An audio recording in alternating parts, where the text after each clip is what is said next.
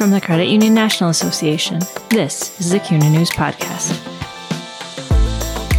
Credit union people, credit union ideas.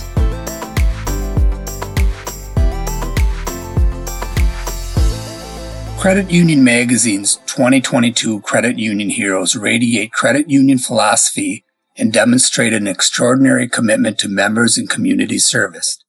They lift underserved populations, use their voices to advocate for those in need, elevate communities, and form powerful partnerships.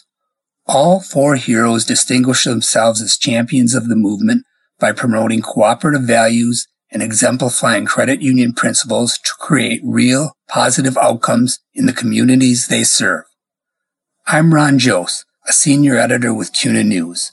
Our editors recently spoke to these four heroes about their unique approaches to service and what inspires them to do their essential work. We have additional coverage of this year's heroes on our website. Visit news.cuna.org/CU Hero to read more about our 2022 heroes and cast your vote for the 2022 Credit Union Hero of the Year, sponsored by Scimitar. Voting takes place through March 18. Marshall Bootwell built up a sense of leadership and collaboration through his military service. Those principles helped him transition to the financial industry, where he grew into the role of President-CEO of Peach State Federal Credit Union. He has spent the past 28 years serving communities near Lawrenceville, Georgia, through financial services, scholarships, charitable organizations, and the belief that what's best for the member is ultimately best for the credit union. In this interview with assistant editor Brock Fritz, he shares some powerful lessons he learned along the way. Your nomination has a few of those things about scholarships and education. And I don't know, do you want to pick a couple that you're particularly proud of? Some of the things that are most significant to me was my involvement with Poland and how it translated into involvement here at home. When I was invited by Mike Mercer to go to Poland as part of the initial group of credit unions that set up the Georgia-Poland partnership, where credit unions were linked together, people-to-people kind of things. First of all, I have to say, at that point, this is 26 years ago, Poland was not on my top 10 list of places to go and see. I grew up in the 50s, black and white TV, the Iron Curtain. So in my mind, Poland was gray. Behind the Iron Curtain, I didn't know anything about Eastern Europe very much. I mean, a little history, but very little. When I went over there, I got over there and I just found a Technicolor world. Beautiful country and beautiful people. And when I came back from that first trip to Poland, I realized that we had Bosnian refugees who lived in our area, who worked at our school systems, engineers being janitors and doctors being school nurses and stuff like that. You know how immigrant situations. Well, I realized that our policies were inhibiting our lending because they didn't have any credit history or they had a very thin credit file. Well, they had just gotten off the plane from a refugee center. They were relocated to the United States and to Gwinnett County, which is our headquarters area, because the county was booming and they needed employees and they were good employees. So we changed our policy to guidelines, which implied to my lenders and my underwriter, we're supposed to listen to the story and make judgment calls. And if it made sense, we do it. So we had a couple who came in and the loan officer came to me and said, Marshall, we've got one. So I went into her office and sat at her desk. We would limit our lending to $1,000 per person, signature loan. We wouldn't loan them money on a car. Our policy wouldn't allow for that because it was more than $1,000. So a couple came in and they were applying for $2,000, one for each, at 16%. And what they were doing is they were taking that money and going down the street to a buy here, pay here dealership to buy a car. So I asked them when I sat at the desk, playing the drama king that I am, are you going to use this money to go buy a car? And they said yes. And I kind of leaned back and said, well, I'm sorry, we can't make you this loan. And you could just see them sink, and it was not nice. But I leaned forward and I said, however, if you'll bring us the information on the car, we'll loan you 100% of the cost of that car, purchase price, at 6 or 7%, whatever our going rate was. Wow, they lit up. And the next week we had another couple came in, and then another, and then another. Word of mouth in immigrant communities really is your best form of advertising. Next thing I noticed, a month or so later, I see this 10 or 12-year-old kid in the loan officer's office, and he was interpreting for his parents. And I said, that's not right. Parents shouldn't have to divulge all of their financial information to their children in order to get a loan. So I picked up the phone and called the principal of the local high school, who I knew because he had worked for me when I was working at the bank, and he was working part-time, putting himself through college 20 years before. So I called Buck Buchanan at Central High School, which had a number of Bosnian students. And I said, Buck, I need a Bosnian student to work part-time and help as an interpreter. Next week, I had her on board. Incidentally, she was a 10th grader in my daughter's class because my daughter was a teacher, social studies. So it was just amazing kind of connectivity. So she was our first Bosnian employee. And a couple of months later, another Bosnian lady called me up and said, I would like to go to work for you. She had a finance degree from Bosnia, and she was working as an interpreter on a manufacturing floor for a local manufacturer. And she said, I want to go to work for you because of what you're doing for my people. She still works for me, and she's a branch manager and has been for many years. After 10 years, we submitted this project or this activity to CUNA for a Louise Herring Award, which is a credit union philosophy. And we won the national award for our asset category. 10 years of service. And that was really cool. And it made a difference. It helped us grow. We didn't have a delinquency or a charge-off from the Bosnian community for a decade. How would you boil down the credit union mission, I guess? In your mind, what are you working toward? Serving people of modest means, working poor, lower middle class. I love to have the business and serve the administrators in the school system and the higher earners. I'd love to have their deposits and so forth, but I'm not chasing them.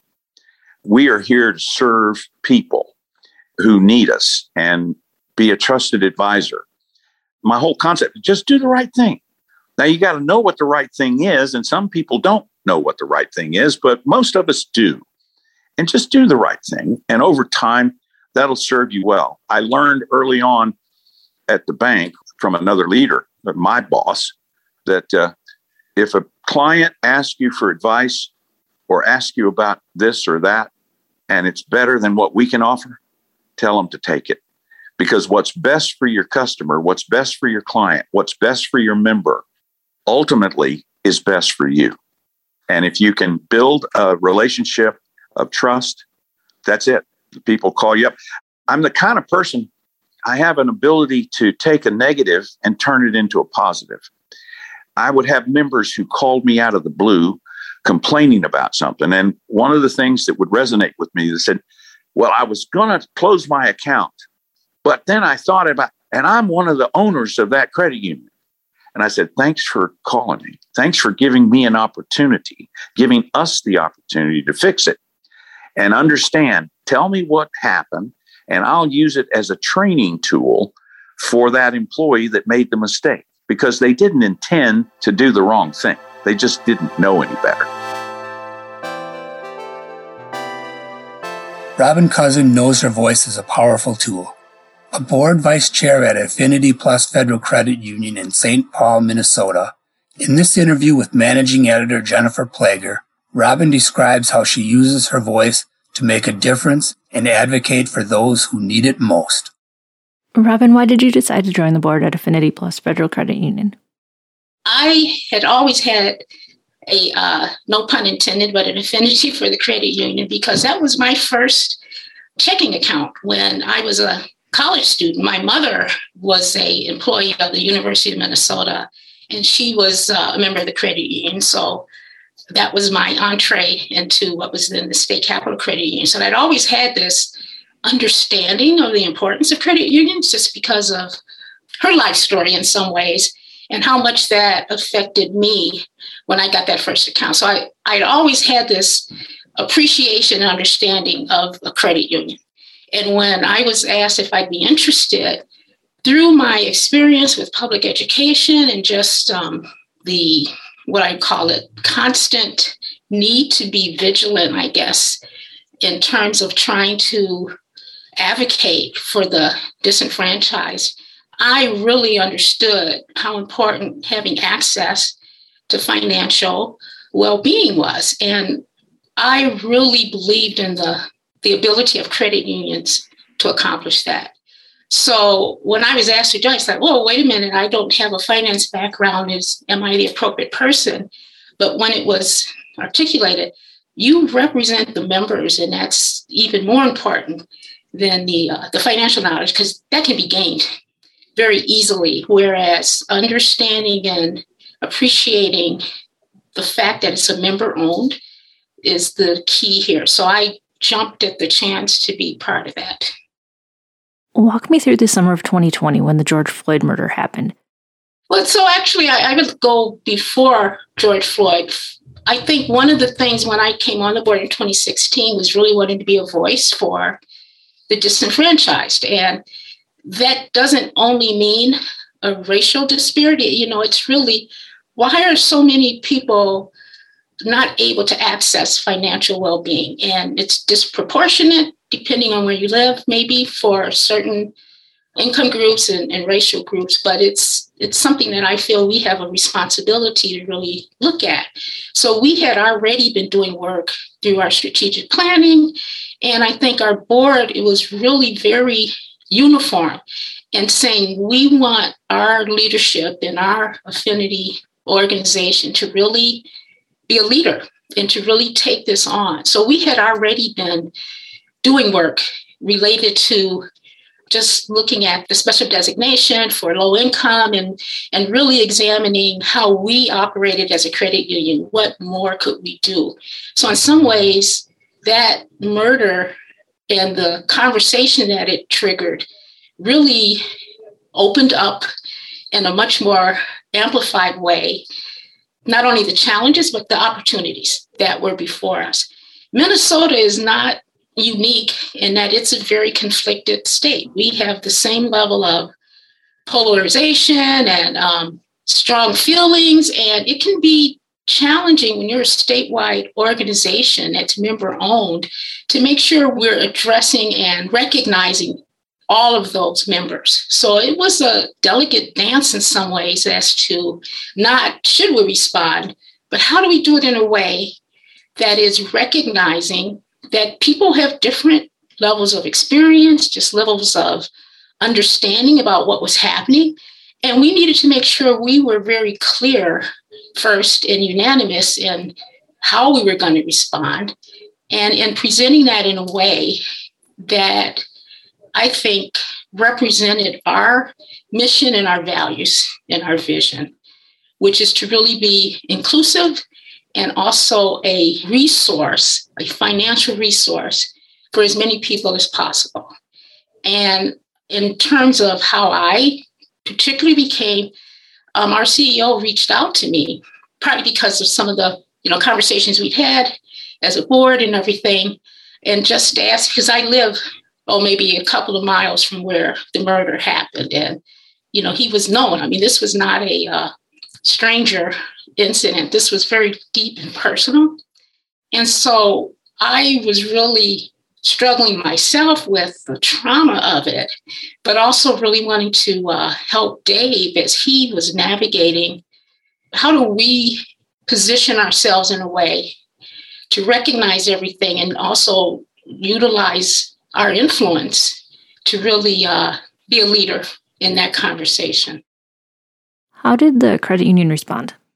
We took some very specific actions. One was to actually come out with a board statement around diversity, equity, inclusion. We had, I think, 2 very deep board discussions about what that meant, and really not responding to a moment, but really, and again, because we were building on discussions and work we've been doing as part of our strategic planning, really talking about how does this become more than a statement. A lot of organizations coming out with statements. We wanted it to be significant and also embedded in our core, in our culture, in our policies and our practices, in our services, in our inclusion, and creating a sense of community and belonging, so that everyone actually didn't just kind of say, oh, well, here's the statement, let me go see. And then how they were received was maybe not living up to that, but really looking at what does that mean in practice? So it really led us to start examining what are our policies? How do we treat our employees? How do we treat our members? How do we embrace our communities statewide, again, and really looking at, in very concrete terms, what our role and position was in this community, these communities across the state. How could we amplify and use those to really, first of all, be clear what we believed, and then be even more clear in how we manifested that in our practices and in our culture. How do you define your leadership style, and what kind of leader do you think you are? I don't have to be the CEO. That's never a role I even would ever want, but I can absolutely influence from wherever I am with my voice, the direction and the vision of what we're trying to do. I really believe that and take that to heart, and always use any opportunity to be a voice for those who are at the table. One of the goals is to get everyone at the table, but while we're working on it, we need to have someone at that table who's still advocating for and speaking for who isn't present. So I really see that as my leadership opportunity. It doesn't have to be a title. It just has to be recognizing and seizing the moments that come my way. Cheryl DeBoer started her credit union career as a teenage lobby hostess, too young to work in the teller line. She's now president CEO of Advia Credit Union in Kalamazoo, Michigan, leveraging credit union values in everything her organization does. Here, Cheryl shares her thoughts with me on how she promotes those values and elevates her community through CDFI designation and investing in the communities served by her credit union. One thing that I notice about your nomination, and it seems like you try to leverage the credit union mindset in everything you do at Advia. Nothing said that overtly in the nomination. You could just tell. So how would you boil down your strategic mission at Advia? What are you working towards? We talk about that as a team all the time. Really it's about helping people. Foundationally, credit unions are, people helping people. And I feel very passionate about that. So ultimately, we are a low-income designated credit union and a CDFI designation.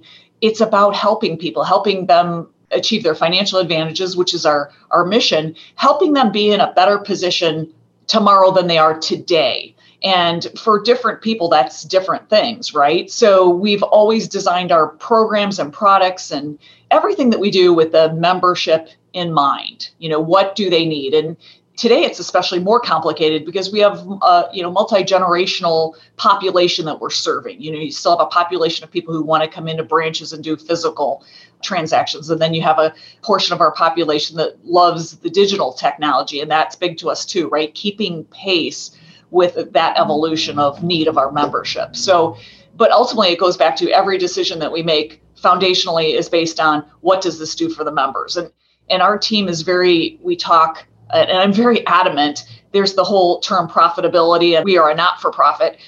We consider whether our member is contributing or not. Profitability is one thing. Contributing is different. Contributing means like a saver. A saver has their money here. Is that person profitable? Well, we're paying them money, so not necessarily profitable, but they are contributing. Their money's here, so that means we can turn around and lend that money out, which makes the credit union income, right? So we use the term contributing versus profitability because everybody is at a different stage in life. You're 18 years old and you're probably buying your first new car, right? How do you look at profitability for that person? No, they're going to buy their first car. So I think people that are part of Advia's culture very much so embrace that about what we do to help people.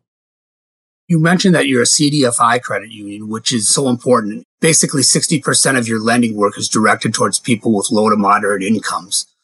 Can you kind of give me an overview of what kind of programs or what kind of work you do through that role?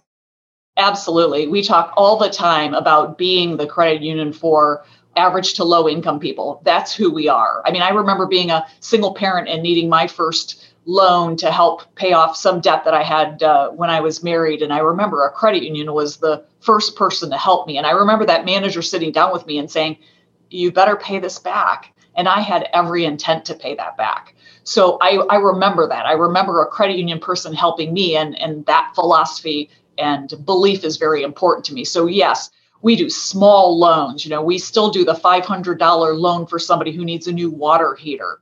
We have a checking account where there's no fees and there's no courtesy pay fees or things like that go through it. Many of our staff members who, again, very much so believe in this culture that we have become budget counselors. So we will sit down with people to talk about their finances and help them from an honest position, not trying to sell them anything, but just trying to help them better their financial lives. And I think that's so important. Credit rebuilding. I think our staff, we talk about successes on intranet website, and people, that's what they want to do. They want to post and go, this is what I did. I helped somebody improve their credit score from 620 and it's now 740, or I saved them thousands of dollars on a refinance loan. People appreciate that. I have members that come back still time after time and say, thank you for helping me. Thank you. I've had to tell people no. I remember telling a couple no on a car loan, and they said, we're going to go get this car. And I said, I know you are. And it's I hope it all works out. And so then they came back when they were struggling because that car loan really was putting them over the edge. And they said, now we're in trouble. Now what do we do? And we helped them. We said, well, let's look and see what's there. They sold the car. They had some unfortunate balance from that. And then they had some money available on their home. So we were like, okay, how can we make this work for you? And they were very thankful for that, right? We don't sell or give people products, services, things that they don't need. Our goal is always, how do we save you money? What do we do to make your position better? What savings product can we put you in that helps you earn more interest? Those kind of things. And that very much is our posture. And the people that feel that that's a good way to operate are just so passionate about it. We have a great team of people who feel they're helping people. That's also reflected in Advia's commitment to its community. Your foundation donated more than $300,000 to the community last year. What are your key priorities? Ron, we just want to help our communities, and we are able to find many, many ways to do that. And we have grants, we have different programs in the way we do this. We have scholarships. It's about helping, if we can help with financial literacy, junior achievement type programs, if we can help somebody that's starting up a business that will help feed people. Any type of environment that is going to help a community is something we want to participate in. And that's something that, again, our team is very passionate about, especially our branch managers, the people who live in those specific communities. They understand the need. And they periodically, will say, hey, this is where we see a need. Is this somewhere that Advia can help out? And it's definitely something we do. We give back. We're a cooperative, right? The reason we exist is to cooperate, to help one another as membership. And we're also a product of helping within our own communities that we are located in. So no matter, people will often say, well, you're in 3 states, right? And you're not local. We are local. We're local to all the communities where our branches are. And I think that's something that still holds true. No matter how large we have gotten over time, we still are local in each community that we're in. Mary Ann Pusateri knows the power of partnerships. The CEO of Partnership Financial Credit Union in Morton Grove, Illinois, has built her career on collaborating with her colleagues for the benefit of all. In this interview with Deputy Editor Bill Merrick, she shares her insight on the power of collaboration, her role as a woman in a leadership role, and advice for young credit union leaders. You have an interesting story about how you merged with some other credit unions to form Partnership Financial. Can you tell me about that? Years ago, we had started a group of local CEOs, and we would do a luncheon group. So similar, where we would just get together like every other month and sit down and do lunch, and when you could go out to lunch. And there were about a dozen of us, and we would just knock things around. And you talk about how are you handling this payroll issue, or how are you handling this type of loan? Like right when home equity loans came out, not everybody knew how to do home equity loans, and you needed an attorney. And we would sit with all the CEOs and say, oh, I found this attorney, blah, blah, blah. I'm doing home equity loans like this. So it was a great way to network. And then that just grew probably from 5 credit unions to a dozen credit unions as time went on. And you just build relationships that way. As time went on, everybody got older. And as time went on, things got harder. Regulations, the cost of things, just being able to hire people, just being able to pay for things. And these 3 folks were thinking about retiring. We would sit around and try to figure out what to do next. And I presented it as, would you consider partnering, and the difference on our partnerships as opposed to mergers is when we did do it, we did it as a partnership. All 4 presidents sat in a room and figured out how the new credit union was going to look, regardless of which size was the biggest and which size wasn't. We took the best benefits. We combined them, the health benefits, all that to make it one credit union. And we took the best rates. We took the best loan products, and we put it all together. Eventually one credit union had to run it, which was the credit union of Niles Township that turned into Partnership first. And then the others had to merge because that was the only way to run it then. But the idea was every person kept their job. Now they might have been since moved into a new position as we've grown, but nobody lost their job. Nobody lost their seniority. Nobody lost their benefits, and everybody's fit in. Now people have chosen to leave, and we've added folks, but it was at that time a true partnership, and everybody got together. And then the president stuck around. The other 3 CEOs became presidents, and they stuck around for about a year. They saw everything's hunky-dory, and some of them really left earlier, but they stuck around technically. And as long as they saw that what was supposed to happen did happen, they kind of moved on. We saved a lot on the economies of scale, having one health insurance as opposed to 4 different health insurance programs, paying for one bond and paying for one audit. We all were paying for the same thing, and it reduced the costs for the members, then allowed us to buy a better app or buy a better website and things like that. So most of that went back to the members. You also started a women's leadership group. Can you tell me about that, what you talk about and how long that's been going on? I think the women's leadership is going on about 14 years, if I'm correct. And it started from a few women golfing. And I learned from one of my board members a long time ago that, you need to network and get out. And that's where that CEO luncheon group started. And that was predominantly, I think it was more men than women, but it didn't matter. It was just the local credit unions, depending on where you were in the area and stuff. So we weren't choosing on asset size. It was just, hey, you want to join our group? You're a CEO. At that time, you only met folks at the chapter outings and things like that. And if you went to the league annual meeting. And so I was one of the few women that went golfing. And then I conned a few other women to go golfing. And a couple of my board members would golf with us. So it made it easier for me to get out and golf. And the idea behind the women's leadership group is semi-golf, semi-get out and network and learn how the value of that is. And we disguised it as golf, got people out. Some of the women didn't even want to go because they thought it was golf. And they said, no, you're going to learn how to golf. And then, we taught even golf etiquette. And then we would have a meeting. And the meeting was an education from one of our vendors, or CUNA Mutual did an education one time, an attorney did an education talk one time. So each time we have a topic that we cover. And then on top of it, we have a golf lesson. And then we have a scramble golf, so people aren't intimidated, because a lot of people are intimidated by golf if they don't golf. And then since then, we've gotten at least half a dozen women that will now go out golfing with all the other CEOs and vendors and things of the sort.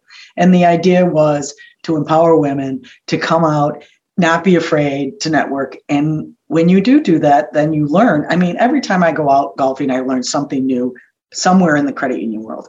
Every time I go to a meeting, I learn something new on how to do something more efficiently, or a vendor or something. So this networking, which is what I call it, is always a learning experience. And there are a lot of women that are intimidated by that, and they don't know the men folk. And the men folk have been great to me. I mean, everybody always has been accepting and everything. So it's just empowering and giving them an avenue to go and explore things they haven't done before. And when you do something like that, you put yourself out there where you're considered to be able to help or work with other people as well. So you learn so much more and you have more opportunities by doing that. And if you don't get out, and it's not all CEOs too, because as you know, in the industry, you might have more men CEOs than women. So it is executives for the women. So hopefully these women maybe end up in a CEO position as well. We don't get together at that women's outing and say, women don't get this, women don't, that's not what it's about. What it is about is, who do you use for your website? And then there's personal relationships that are developed from there. Now, individuals have friendships, they meet for lunch and maybe don't even talk about credit unions, or they want to be introduced to somebody. So, and another thing is, if you want to go to a meeting, so let's say that the league is holding a meeting and they're one of like 4 people in their credit union. Now they feel comfortable calling up another credit union executive, say, hey, are you going? I'll go if you go, that kind of thing. And I think that's the biggest learning item. I think that everybody can feel comfortable going out meetings of the credit unions and feel comfortable. Do you have any advice for young credit union leaders who are just starting out? I would say get involved in everything and anything you can. Get out, meet your peers. Learning from your peers is invaluable. I've learned from folks that have been on the job for 1 year. I've learned from folks who've been on the job for 50 years. I've learned from folks who run $1 billion credit union. I've learned from folks who run a $10 million credit union. So, and don't be afraid to ask. My thing would be get out, meet. You'll grow as a person. You'll be tested. It'll be hard. It won't be easy, but that's where I've learned the most from is my peers and being involved. And I'm on the LSC, which is now Envisant board. I've learned a ton, just that. And not only from the meetings, but then from the networking with the other CEOs, some of which I already knew, but some that I didn't. So I would say besides putting your nose to the grindstone and getting your work done and doing as much as you can for the credit union, you've got to make time to be out and you've got to make time to learn from others. Thanks for listening to the CUNA News Podcast. Subscribe to the show on Apple Podcasts, Spotify, Google Podcasts, and Stitcher Radio.